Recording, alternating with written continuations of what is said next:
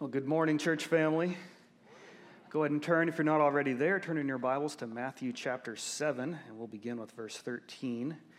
As you're turning there, I am happy to report that a team of experts installed this microphone on the side of my head before the service. So it should stay put. I'm a little concerned about what's going to happen following the service. I don't know what kind of process there's going to be to get it off, but it should be there to get us through. If you weren't here last time I preached, the thing was just flying all over the place. It was a mess. So if you look at your bulletin or on screen, the sermon title this morning is not actually going to help you. I'm really bad at sermon titles, and when I started working through the material and wrestling through this verse, I just sensed that God was taking us in a slightly different direction, so don't pay any attention to that title, and you'll be fine. So let's jump in here. If you're a Christ follower, God wants you to know that you are saved. That is the heartbeat of this passage this morning. If you are a Christ follower, God wants you to know that you are saved.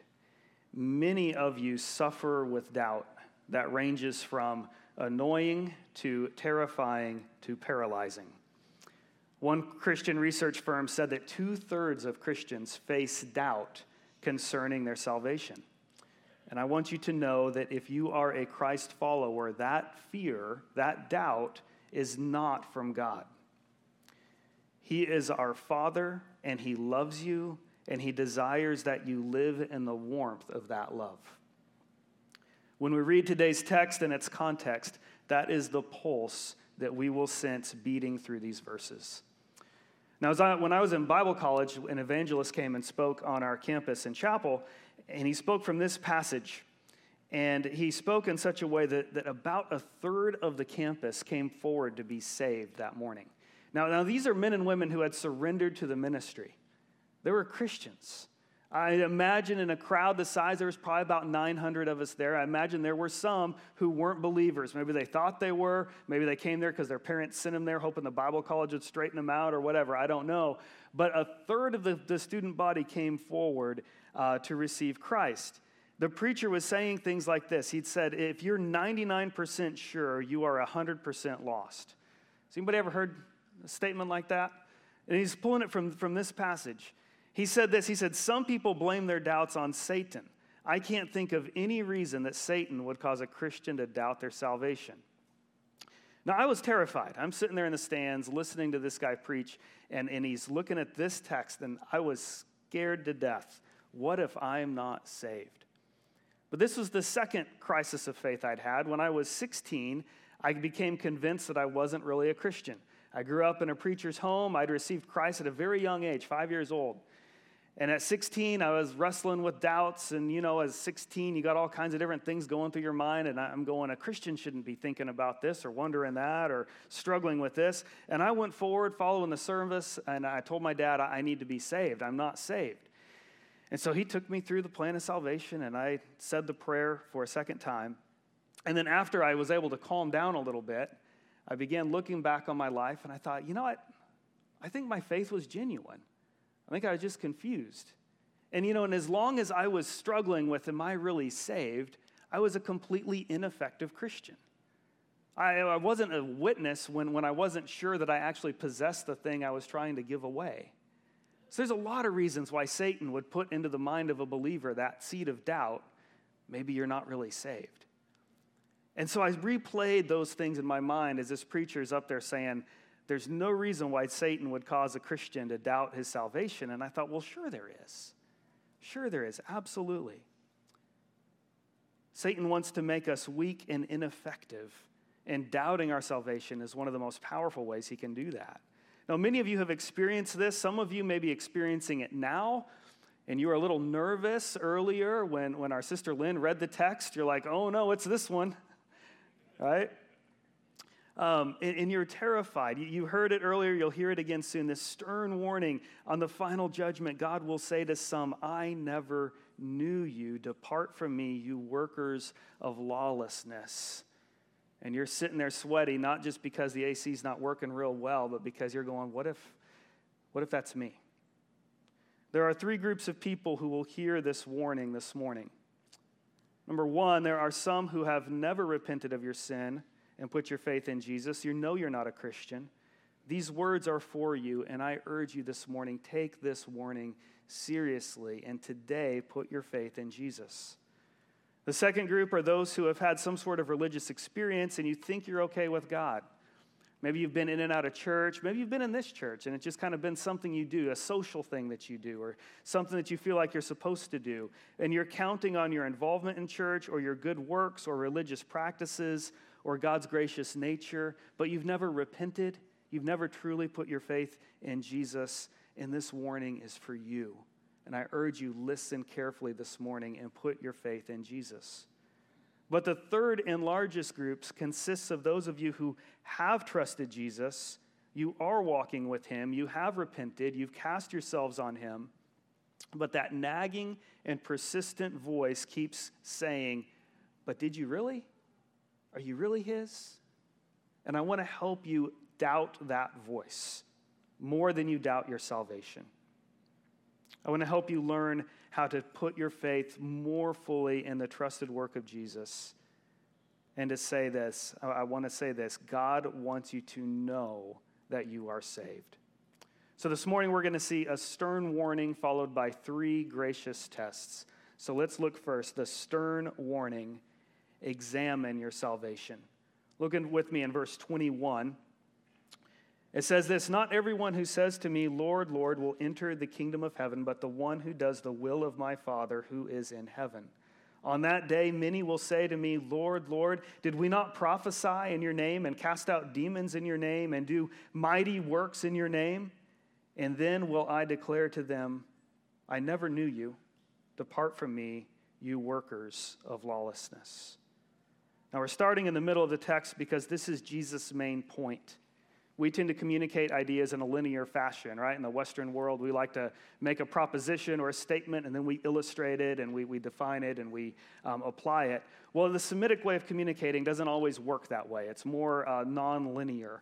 And so what happens is Jesus begins with a couple applications of his warning. Not everyone who claims to be a Christian is a Christian, and he illustrates that and applies it in a couple ways. And then he gets here to the heart of it, verses 21 through 23, where he gets to his main teaching point, very direct. And his warning is this, not everyone who claims to be a Christian is a Christian. Now, since we're not Semitic, we're going to work through the text the way our brains work and start with the proposition first, and then get to our applications, okay? So the warning consists of 3 parts, and you'll see these in your bulletin. The first is this, the inadequacy of lip service. Verse 21 begins, not everyone who says to me, Lord, Lord, will enter the kingdom of heaven. As people who take doctrine seriously, we are tempted sometimes to evaluate our faith by how well we can articulate it. Like we can explain the cross, we can explain what Jesus did, but that doesn't mean we actually possess it. Right? We can say the right things. We can check off all of the doctrinal blocks. But the ability to articulate is not the same thing as possessing. So John Stott points out 4 ways that this statement is very admirable. It's a beautiful statement, and he gives us 4 reasons why. Number 1, he says it's polite. Right? Lord means sir or king or ruler. It's appropriate to address Jesus in this way. So there may be someone here who you don't actually walk with Christ, but you know enough about the faith to properly address him. And you'd never use his name in vain, and you refer to him as king or Lord. It's a polite statement. Secondly, it's orthodox. Right? Jesus is the King of Kings. It very well may be that the professor in this verse recognizes who Jesus is theologically, but has no relationship with him. Addresses him properly, but does not know him. Third, it's enthusiastic. He says, Lord, Lord. The repetition of the address, it implies an exclamation mark. He's very excited to call on him, right? He's excited to come in and sing songs and raise your hands and praise and all those trappings of religious faith. It enjoys that, but the substance isn't actually there. It's as if the speaker wishes to draw attention to the strength and zeal of his devotion. And fourth, it's public. Right? This person's not ashamed to tell people of his desire to be associated with Jesus. These are all admirable things, but it's not enough. Romans 10, 9 through 10 says, if you confess with your mouth that Jesus is Lord and believe in your heart that God raised him from the dead, you will be saved. For with the heart one believes and is justified, and with the mouth one confesses and is saved. See, these words are not a magic spell. These words are a confession. And if the confession is not true, the words are of no effect. So how do we know? How do we know if our confession is genuine? So hold on to that question. That's what we're going to be walking through throughout the morning. The second part of the warning here is this, the inadequacy of human effort. Look at verse 22. On that day, many will say to me, Lord, Lord, did we not prophesy in your name and cast out demons in your name and do mighty works in your name? Then I will declare to them, I never knew you. Depart from me, you workers of lawlessness. Prophecy, exorcism, and many mighty works in Jesus' name. And Jesus says, I don't know you. Think of a life like Ravi Zacharias. I hesitated whether or not I should name different teachers directly, but I benefited so much from Ravi Zacharias' ministry. I imagine many of you did. Very admirable, the way he was able to open God's word and make things so clear, and by all accounts led countless thousands of people to Christ. And yet, after his death, it was revealed that he had all kinds of just absolute wickedness hidden in his life, hidden in the background. Now, I don't by any means assume to know the nature of his soul, his relationship with Jesus. I don't know if he was truly a believer or not. That's not my business to even question or speculate on. But in the end, his private life was in stark contradiction to his confession. It did not mirror the works he accomplished in Jesus' name. And I shudder to think what faces him and men like him on the day of judgment. I don't know. It's scary. It should give us pause. It should cause us all to stop and reflect when we read these words. Didn't we do these great things in your name? People can do great works in Jesus' name because the name of Jesus is powerful. God's word is powerful when it's open and preached. It accomplishes what he sends it to do. But being a part of that process is no indication of the personal relationship of the preacher. And it's the right question to ask. Am I truly his? Don't count on your good works to get you there. There's an emptiness, an inadequacy in our effort, even our best things, and we should never look at the effect of our ministry as evidence that we're truly his. Third is this, the necessity of obedience. That's the third part of the warning. Look at verse 21, the second part of verse 21. Well, we'll just read the whole thing. It says, not everyone who says, Lord, Lord, will enter the kingdom of heaven, but the one who does the will of my Father who is in heaven. The one who does the will of my Father. That's what matters right there. Are you doing the will of the Father? And when we read that, we're tempted to say, oh, well, look at the ministry. Look at the effect that my life has. Look at the effect of my witness. And that's why we need to keep reading, right? Because he says prophecy, exorcisms, all those things that someone may look at, that doesn't matter. What is the will of the Father? That's the question. The Gospel Coalition published an article called How to Survive the Scariest Passage in the Bible. It was about these verses. So earlier, Jason congratulated me on having a normal text. It's not about murder or adultery or the other things that I typically get to preach about here. He said, hey, congrats, you got a normal text. And the Gospel Coalition says, no, that's the scariest passage in the Bible. Now, I think that's gross hyperbole. I don't think it's actually that, but it just struck me funny. And they say this, it's frightening to think about going to hell. It's even more frightening to find out too late that you're going to hell when you thought you were going to heaven. And still more frightening to think that it's not just a few people, but many who will have this experience. Some people think they're Christians. They call Jesus Lord. They even do mighty works in his name, and yet they're not truly saved and never were. When reading this passage, it can be tempting to throw up our hands. Who then can know if they'll be saved? It sure seems like a huge gamble. You do your best to follow Jesus, but who knows whether you'll get smacked down in the end. Do you feel like that ever? Right, when we read this text, and that's the sense of it at first glance. But the author, Justin Dillahay, he points out two keys in the text that can give us confidence in our confession. Confidence to know that when I said, God, I'm a sinner, save me, he saved me, and I will stand before him one day. The two things are this. Number one, recognize what it means to do the Father's will. That's the key here. When Jesus said that our righteousness must exceed that of the scribes and Pharisees back in chapter 5, he wasn't meaning just do what they're doing but better. It was a different kind of morality, a different thing he was calling us to, a different kind of righteousness. He was talking about the righteousness described in the Beatitudes, right? A righteousness that is poor in spirit. We come to him with empty hands, knowing that all we have to contribute to our salvation is the sin that made Jesus' death necessary. It's a righteousness that mourns over sin. We mourn over our own sin. We mourn over the effects of sin on creation. It is a righteousness that hungers and thirsts after more righteousness. This is the heart of one who does the will of the Father. Did you come to him with empty hands? Do you yearn for greater holiness in your life? That's the one who does the will of the Father. The second thing he points to is this: recognize the primary knower. Right? What does Jesus say in the very end? I will declare to them, I never knew you. As important as it is to know God, it is more important to be known by God. Mercifully, Scripture tells us how we can know that we are known by God. Galatians 4:9 says, if anyone loves God, he is known by God. 1 John 4:19 says, we love because he first loved us.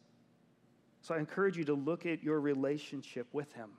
Is it based on your effort, your work? Is it based on, look at all these great things I've done? Or is it based on that simple communion? You and God. You coming with empty hands saying, I have nothing to give you, and I receive your grace. If that is the foundation of your relationship with him, this says you're his. He knows you. You're his. When I was in seminary, I worked with a man who was at a job I was working, and this guy was living with his girlfriend. They attended church together. They would often travel cross-country to attend worship events like Chris Tomlin concerts. It was really confusing. This guy's living with his girlfriend, and they'd go, well, let's hop in the car and drive from Missouri to Florida to go hear Chris Tomlin sing. The two of them volunteered in the church's children's ministry, or they wanted to. They went up and said, we want to serve in the children's ministry, and the church refused to allow them to because of their immoral living situation. And they were very angry about it. He claimed to not understand it. He played the victim and cast his church as the victimizer. Now, I don't want to presume his motive or his salvation. I'm only speaking of what is apparent on the surface of his life. See, one who loves God, when confronted with his sin, should, I dare say would, demonstrate a hunger for righteousness. So if someone comes to you and says, hey, this thing in your life doesn't look right, that's what we were talking about in Sunday school this morning. Sterling and Jason have been walking us through how to help people change, how to help people grow, right? And we were talking about confrontation this morning. When we open God's word and work with a person and go, hey, this doesn't look like gospel in your life, someone who is known by God will hear that and respond in a way that demonstrates a hunger for righteousness, a hunger for growth. This, I believe, is the strongest indicator of whether or not Jesus is talking to you in these verses. How do you respond to biblical confrontation? Do you come to him spiritually poor, seeking repentance and obedience, or do you come to him seeking his justification for what you're already doing? The text then gives us three gracious tests how to examine your salvation. So there's a warning, are you his? Now let's find out. Three gracious tests on how to examine your salvation. The rest of this passage, Jesus gives us four images or metaphors that help us translate the warning into our everyday lives. So four metaphors provide three tests of your salvation. Number one, retrace your steps. How did your journey begin? And it's the metaphor of the gate. Look at verse 13. Verse 13, enter by the narrow gate, for the gate is wide and the way is easy that leads to destruction, and those who enter by it are many. For the gate is narrow and the way is hard that leads to life, and those who find it are few. Now, when we read this, our legalistic brains very easily interpret the passage to mean whatever external demonstration of the faith is important to us. For some, it's evangelism. If you're an evangelistic type of person, you say, well, every Christian should be leading people to Christ. And that's true, and we can make that the litmus test on are you on the narrow way? Are you out there evangelizing? We can put other standards, kindness, Bible translations, right? We say a true Christian wouldn't talk to people the way this person does, or a true Christian should be reading this translation of the Bible. And sorry, that's my background, so that's where my brain always goes. But I've heard more than one preacher talk about those kinds of external litmus tests and say there's a broad way and there's a narrow way, and the narrow way always happens to be whatever his hobby horses are. And that's where our brains simply automatically go when we read this. I don't think that's what Jesus is talking about at all when he says there's a broad way and there's a narrow way. In the Pilgrim's Progress, John Bunyan refers to the gate where Christian began his journey. Does anybody remember what it's called? The gate that Christian walked through in Pilgrim's Progress? It's a weird word, the wicket gate. Now, when I've heard it, when I was a kid and like my mom was reading it to me, I heard wicked. No, it's wicket with a T, the wicket gate. And he's drawing from his own era when cities and castles were protected by walls. The wall has a gate. If you've ever seen a castle or one of those city walls, right, there's a big, broad gate that could open up and allow carriages and horses to pass through. But that broad gate was typically kept closed. And within the broad gate, there was a very small gate. Only one person could pass through at a time. And that gate was called, you guessed it, the wicket gate. And that's what Bunyan sees when he read this text. That's what he saw in his mind, was a wicket gate that would have been common in his era. This gate, only large enough for one person to pass through at a time, and this gave the guards ample opportunity to examine each person who entered. Right? There's not going to be a flood of people walking through. There'd be one at a time. And if they're looking at papers, they could look at papers. If they're doing, hey, I don't know you, who are you? Or if they're looking at uniforms, whatever it is, each person who passed through will be examined by the guards before they could enter the city. So when Bunyan read Jesus' words, his mind didn't go to arbitrary external standards, but a spiritual test. Has your confession been examined and found genuine? Bunyan's interpretation is not unique to him. When Christianity came to Norway about the year 800 AD, the early missionaries built wooden churches, and they called them stav churches, which is named after the architecture that they were built with. Much like the stained glass windows in cathedrals in other parts of Europe, these buildings were very symbolic. Everything about their structure illustrated something. They depicted the gospel through these images for a largely illiterate people. Now, I got to tour a replica of one of these churches a few weeks ago when I went up to North Dakota with Joel for to get him to his first duty station. They rebuilt one because there's a whole bunch of Norwegians up there, and they rebuilt one of these churches in Minot, North Dakota. So one feature of these churches is drawn from this passage. The door into the church is about as wide as this pulpit. It's very narrow. Only one person can enter at a time. And when they're communicating the gospel to an illiterate people, they wanted to give them all these pictures of what the gospel is. And so when you walk into that church, you don't walk in with the faith of your parents on either side of you. You don't walk in with your pastor. You don't walk in with the friend who brought you. You walk through alone. And the purpose of that is to illustrate to the people when you come to Christ, it's only you. It's your faith. It's a narrow gate. There's only room for one at a time to walk through. No one else's faith can save you. Your faith in yours alone determines the destiny of your soul. In John 14:6, Jesus identifies himself as the gate. I am the way, the truth, and the life. No one comes to the Father except through me. Jesus is the narrow gate. Jesus says there are few who find it. There's only few. So if you are questioning your salvation, if you wrestle with those doubts, I encourage you, the first step, retrace your steps. Are you his? Do you follow him because your parents brought you to church? Do you follow him because a friend brought you? Do you follow him because you find the fellowship warm and inviting? Or do you have a personal relationship, a personal walk with Jesus Christ? Did you begin your journey in Christ through your faith in him? Now again, we see here in the text, Jesus says this, that there's only few who find it, right? The gate is narrow, the way is hard that leads to life, and those who find it are few. Now I ask, is Jesus speaking prophetically, or is he speaking to the current audience and that generation? Because if you look at church history, if you follow the growth of Christianity from 1st to the 21st century, there's just an explosive, inexplicable growth of Christianity. If you look, and we may not see it in Western society, but if you go south, if you go east, you find the gospel gaining amazing inroads with people. The church is growing so quickly in China, in Iran, in places where it is actually oppressed. The gospel is still continuing to move forward.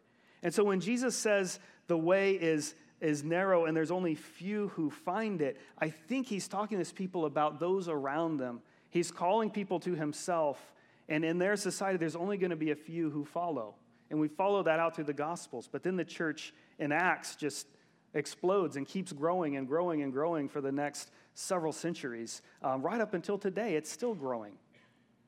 In Genesis 15:5, God promised Abraham that his descendants, which Paul interprets spiritually rather than nationally, will be numbered like the stars of the heavens. He says you can't even count them. There's going to be so many people following of Abraham's seed, you won't be able to count. Revelation 7:9-10, John looks about the throne room of heaven, and he says, "Behold, a great multitude that no one could number from every nation, from all tribes and peoples and languages, standing before the throne and before the Lamb, clothed in white robes, with palm branches in their hands, crying out with a loud voice, 'Salvation belongs to our God who sits on the throne and to the Lamb.'" Now, if you read the New York Times, you may be convinced that Christianity is in retreat. And that can be very discouraging, especially for those who question their own salvation. Is this thing real? Does this thing work? And if you read the news, that's going to feed those doubts.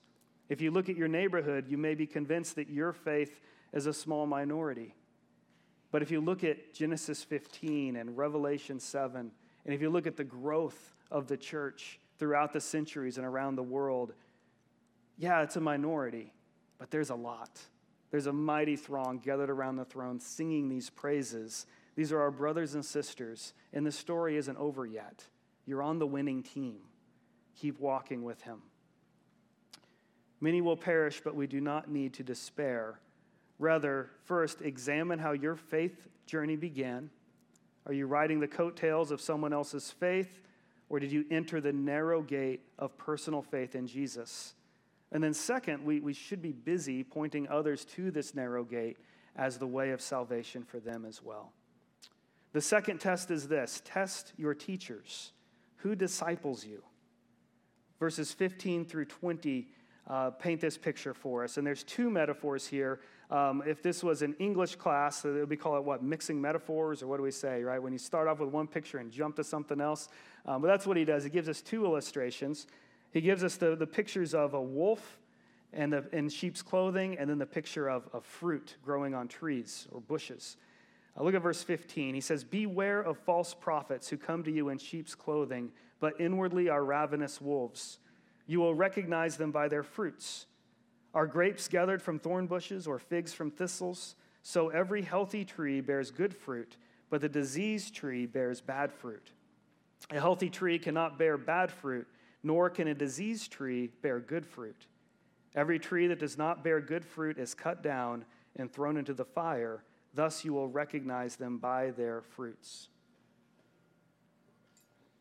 There are religious teachers, there are pastors out there who, let's face it, they're frauds. Right? They're not who they claim to be. They look and sound like pastors, but they are predatory in nature. Now, those of us in ministry cannot help but read this with a bit of panic and ask, what if I'm one of them? Right? I mean, Hobson, I'm not alone in that, right? When you read this, what if I'm one of them? But this passage, it's not actually a warning for potential false pastors, although it feels like that. The way Jesus presents this, it's a warning to all of us to be careful who we listen to really pay attention. Who are my spiritual guides? Who do I follow? Who do I listen to? And in the internet age where you can get a podcast of anybody who's out there, we need to have discernment and be careful who we're listening to. Just because they're on TV or have a popular podcast does not mean they're teaching truth. We need to examine these teachers and make sure we're being discipled by people who are being faithful to God's word, who are being faithful to the gospel.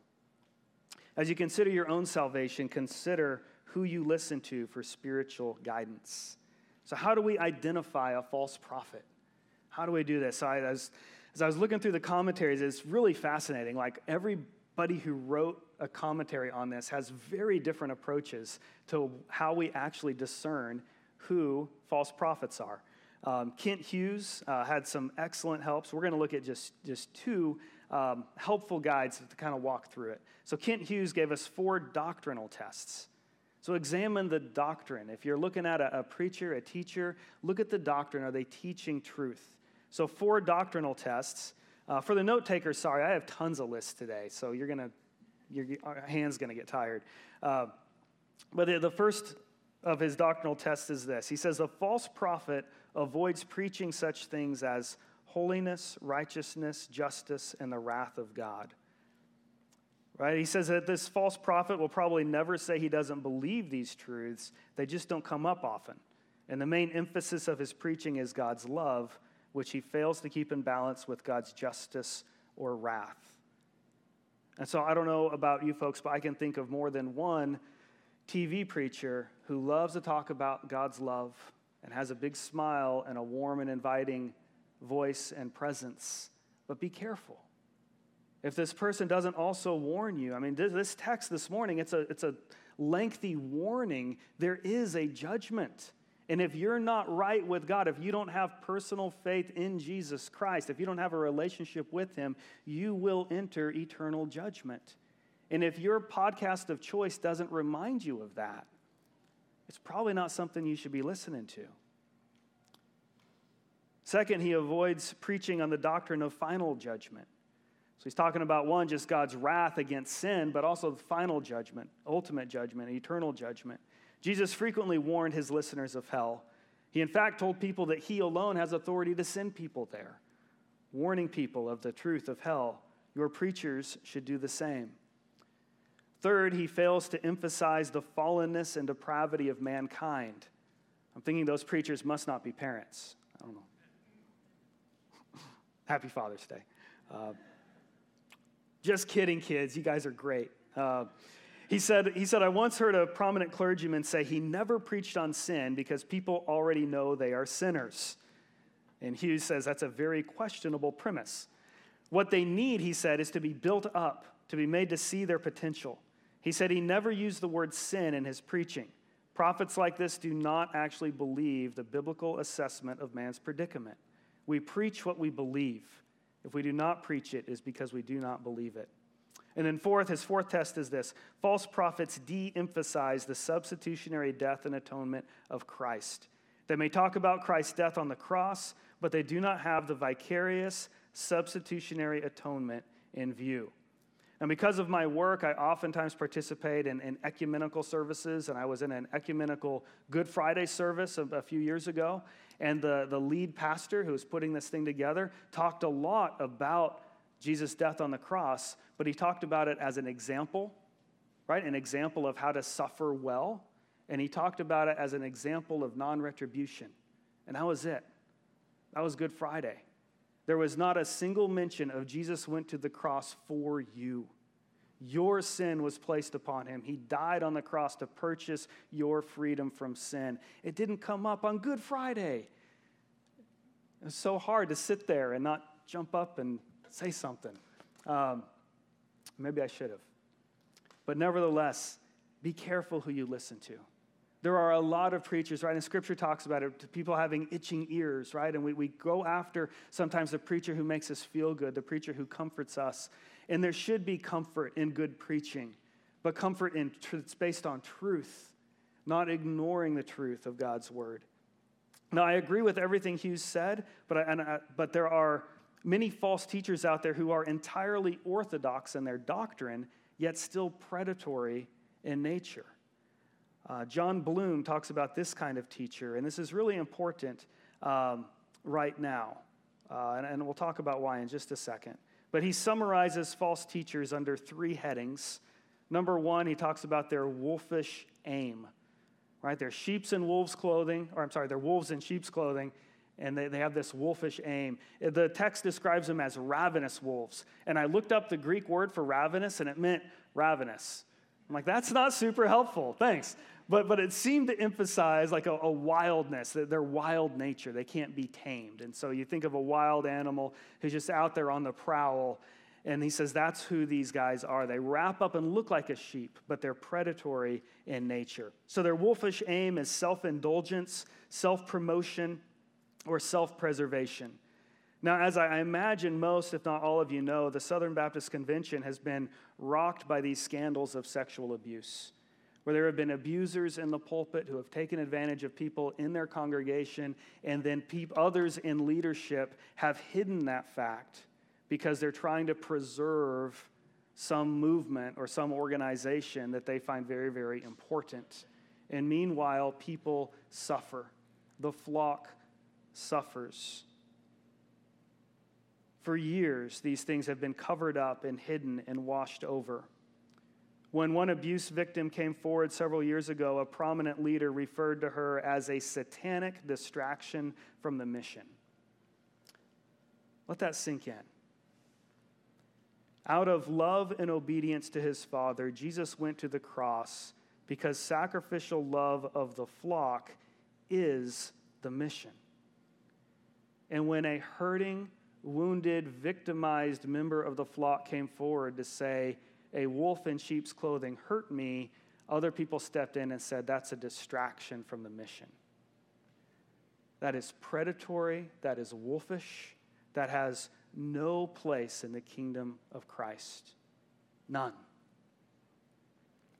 Watch out for these wolves in sheep's clothing. And again, I imagine, I know some of the names associated with these things, very orthodox in their doctrine. They would check probably most if not all of Kent Hughes' doctrinal tests, but there's something rotten on the inside. Secondly, their sheep-like clothing. This is the image of theological certainty or controlling leadership that gives the appearance of courage. Now, this is what I grew up with a lot of this in the circles that I grew up with. Very strong leaders who would stand with absolute confidence and proclaim the word, their interpretation of it, with no room for question or disagreement or uncertainty. Comedian Mark Lowry, I hope you all know him. If you don't, look him up. He's great. He was talking about his upbringing in the same circles that I grew up with, and he said this: our preachers weren't always right, but they were never in doubt. I love that. It's funny. It's lighthearted. But the reality is this is a kind of legalism that is what Jesus is talking about here. These are wolves in sheep's clothing, right? They claim to know and love the gospel, but what they're promoting is themselves and an agenda that's not from Scripture. They preach man-made standards as if they were oracles of God. And the reason many of you struggle with doubts of your salvation is because these artificial morals have been sunk so deeply into your spiritual understanding that the fact you don't measure up to an impossible standard makes you question your faith. And I am sorry that you have had to carry that weight. That is not from God. Jesus says of that kind of teacher, woe to you, scribes and Pharisees, hypocrites. You travel across sea and land and make a single proselyte, and when he becomes a proselyte, you make him twice as much a child of hell as yourselves. I have seen so many who grew up under this kind of preacher surrender to the ministry because he told them to, and when they get out into the real world and try to do what he was doing, they find it all an empty shell and fall completely away from the faith. If I opened up my college yearbook and walked through how many of these guys have fallen away, not in full-time ministry, but fallen away from the faith, it's shocking. It's scandalous. because it was built on personality, it was built on man's agendas, not on the gospel, not on Scripture. Beware of false prophets. And then Bloom points us thirdly to their recognizable fruit. And this is what Jesus says. This is the other metaphor in this section, right? He says, you will recognize them by their fruits. Are grapes gathered from thorn bushes or figs from thistles? So every healthy tree bears good fruit, but the diseased tree bears bad fruit. So their recognizable fruit, it may look like a lack of personal holiness, right? And so let's think back to the scandals we've been talking about. A pastor does not become a sexual predator overnight. There's a lack of holiness. There's a lack of accountability in his life that ultimately takes him to that point. And so look at your leaders. I am so glad that this church has elders and that they hold one another accountable and that there's transparency in how they live and how they do their business, because that's necessary.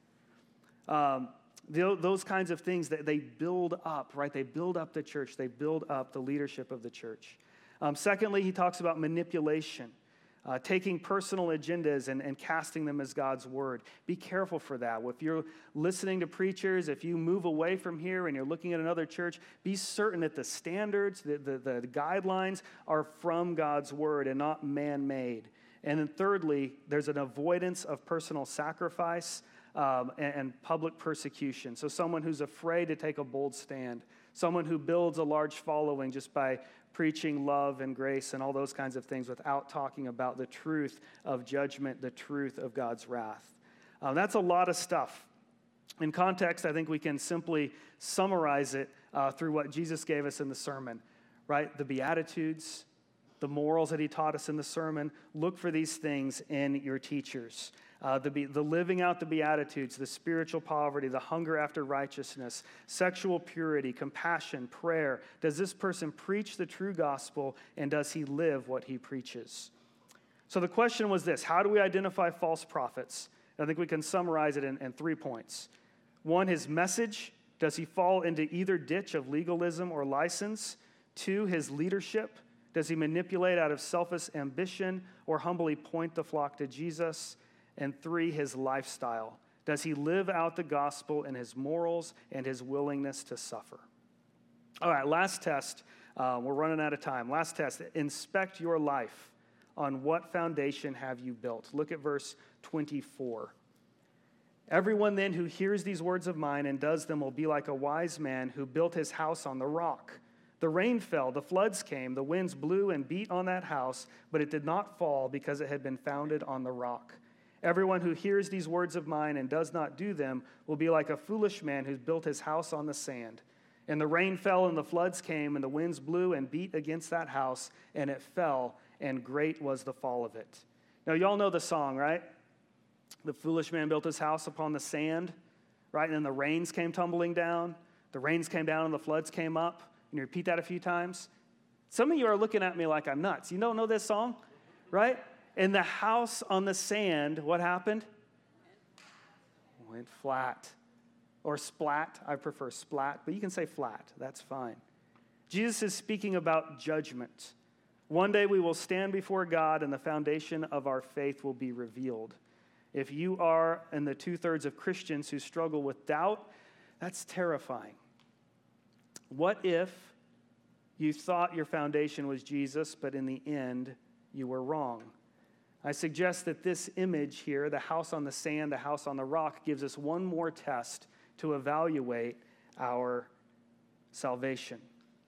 Way back a year ago when Hobson was preaching through the Minor Prophets, we saw this principle over and over again. Judgment is destructive for the wicked and at the same time restorative for the believer. God ordained the same calamitous event, be it the Babylonian captivity or the Assyrian invasion or choose your apocalypse, to destroy evildoers while at the same time restoring his wandering children. So I want to give you one more image to help you interpret this image. Turn with me to Jeremiah 17. Jeremiah 17. And actually, in his opening, Jason read a sister passage to this, which is Psalm 1. This is a very similar, same image here. But in Jeremiah 17:5, thus says the Lord, cursed is the man who trusts in man and makes flesh his strength, whose heart turns away from the Lord. He is like a shrub in the desert and shall not see any good come. He shall dwell in the parched places of the wilderness in an uninhabited salt land. So picture a tumbleweed just shriveled up, rolling across the prairie. Verse 7, blessed is the man who trusts in the Lord, whose trust is the Lord. He's like a tree planted by the water that sends out its roots by the stream and does not fear when heat comes. For its leaves remain green and is not anxious in the year of drought, for it does not cease to bear fruit. Verse 9, the heart is deceitful above all things and desperately sick. Who can understand it? I, the Lord, search and test the mind and give every man according to his ways, according to the fruit of his deeds. Verse 5 tells us that the wicked are tapped into their own strength. Their root, their foundation is false. When I was new to the ministry, I assumed that as people neared death, faced a life and death situation, that they would be inclined to turn to God. That assumption is false. When people are confronted with the reality of their own death, they usually grab tightly to whatever they already believe. I have seen many atheists, agnostics, members of various cults who, at the moment of their death, they just grab so tightly onto those false beliefs. And it's a tragic thing. I believe that this is part of God's judgment, where because they've refused him throughout their life, as they near death, without his grace, they will still hold on to that thing, whatever it is, other than turning to him. This is what Jeremiah describes here. Trusting in their own strength, they're tapped into a faulty foundation, and when the judgment comes, whatever it is, the flood, the heat, whatever it may be, they just grab more tightly to what they already assume is true. Verse 6 describes the spiritual drought, right? The heat will come. Verse 8 talks about the godly person, the blessed person, who doesn't fear when the heat comes. And that heat is any type of judgment. It's any type of calamitous event, right? The Assyrians, the Babylonians, whatever it is, whatever you're facing, the floods, the rains falling of Matthew 7, whatever that is, when it comes, which way, what are you going to tap into? What is your foundation? Where is your root? Verses 7 through 8 show us the believer is rooted. The believer's house is built on life-giving truth. The heat still comes, right? We face the same stuff. The rains will come down, the floods will go up, the Chaldeans will invade, the S&P 500 will crash, the diagnosis still comes back cancer, but the believer presses into God. That's the difference. And so if you're sitting there going, I still don't know, you've been talking about all these different tests, you've been talking about different ways to evaluate, am I a believer or am I not a believer? How do you respond in the crisis? How do you respond when the rains start to fall, when the heat comes? Do you press into God or do you grab a hold of your own wisdom and strength? In the context of the Sermon on the Mount, right, when the floods come, do you live the Beatitudes? In trial, do you press into God or trust your own wisdom? Do you take seriously Jesus' teaching on sexual purity, compassion, and prayer? This doesn't mean does your prayer life mirror a monk's. It just means do you pray the way, do you pray the things that Jesus said are important?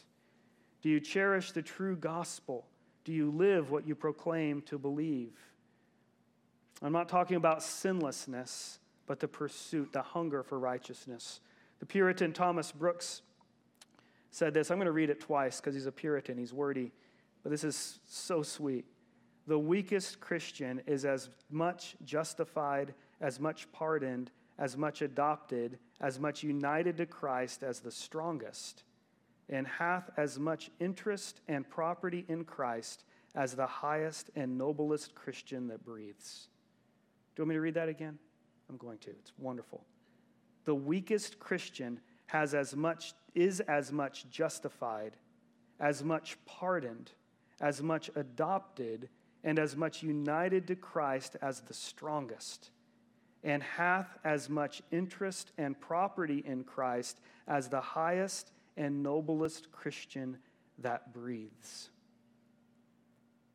So you're standing on your foundation right now, every one of us is, and you're asking, is it sand or is it stone?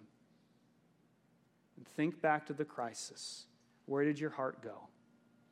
Did your heart panic and reach out for anything you could grab a hold of to save you? Or did your desire, maybe you're this weak Christian that Thomas Brooks so gently describes, and you go, I want Jesus. I hunger for righteousness. I'm not good at it, but I'm hungry for righteousness. And Thomas Brooks says, you've got as much of Jesus as the person who just suffers beautifully with faith that is exposed. Verses 9 through 10 confirm this. The heart is deceitful above all things. It's desperately sick. Who can understand it? Right? Don't trust your heart. Don't listen to PBS, right? Don't trust your heart. The wicked man's heart will betray him and lead him to destruction. The believer's heart will lie to him and cause fear and doubt. In Lynn's prayer this morning, she prayed this from 1 John 3, 19 through 20.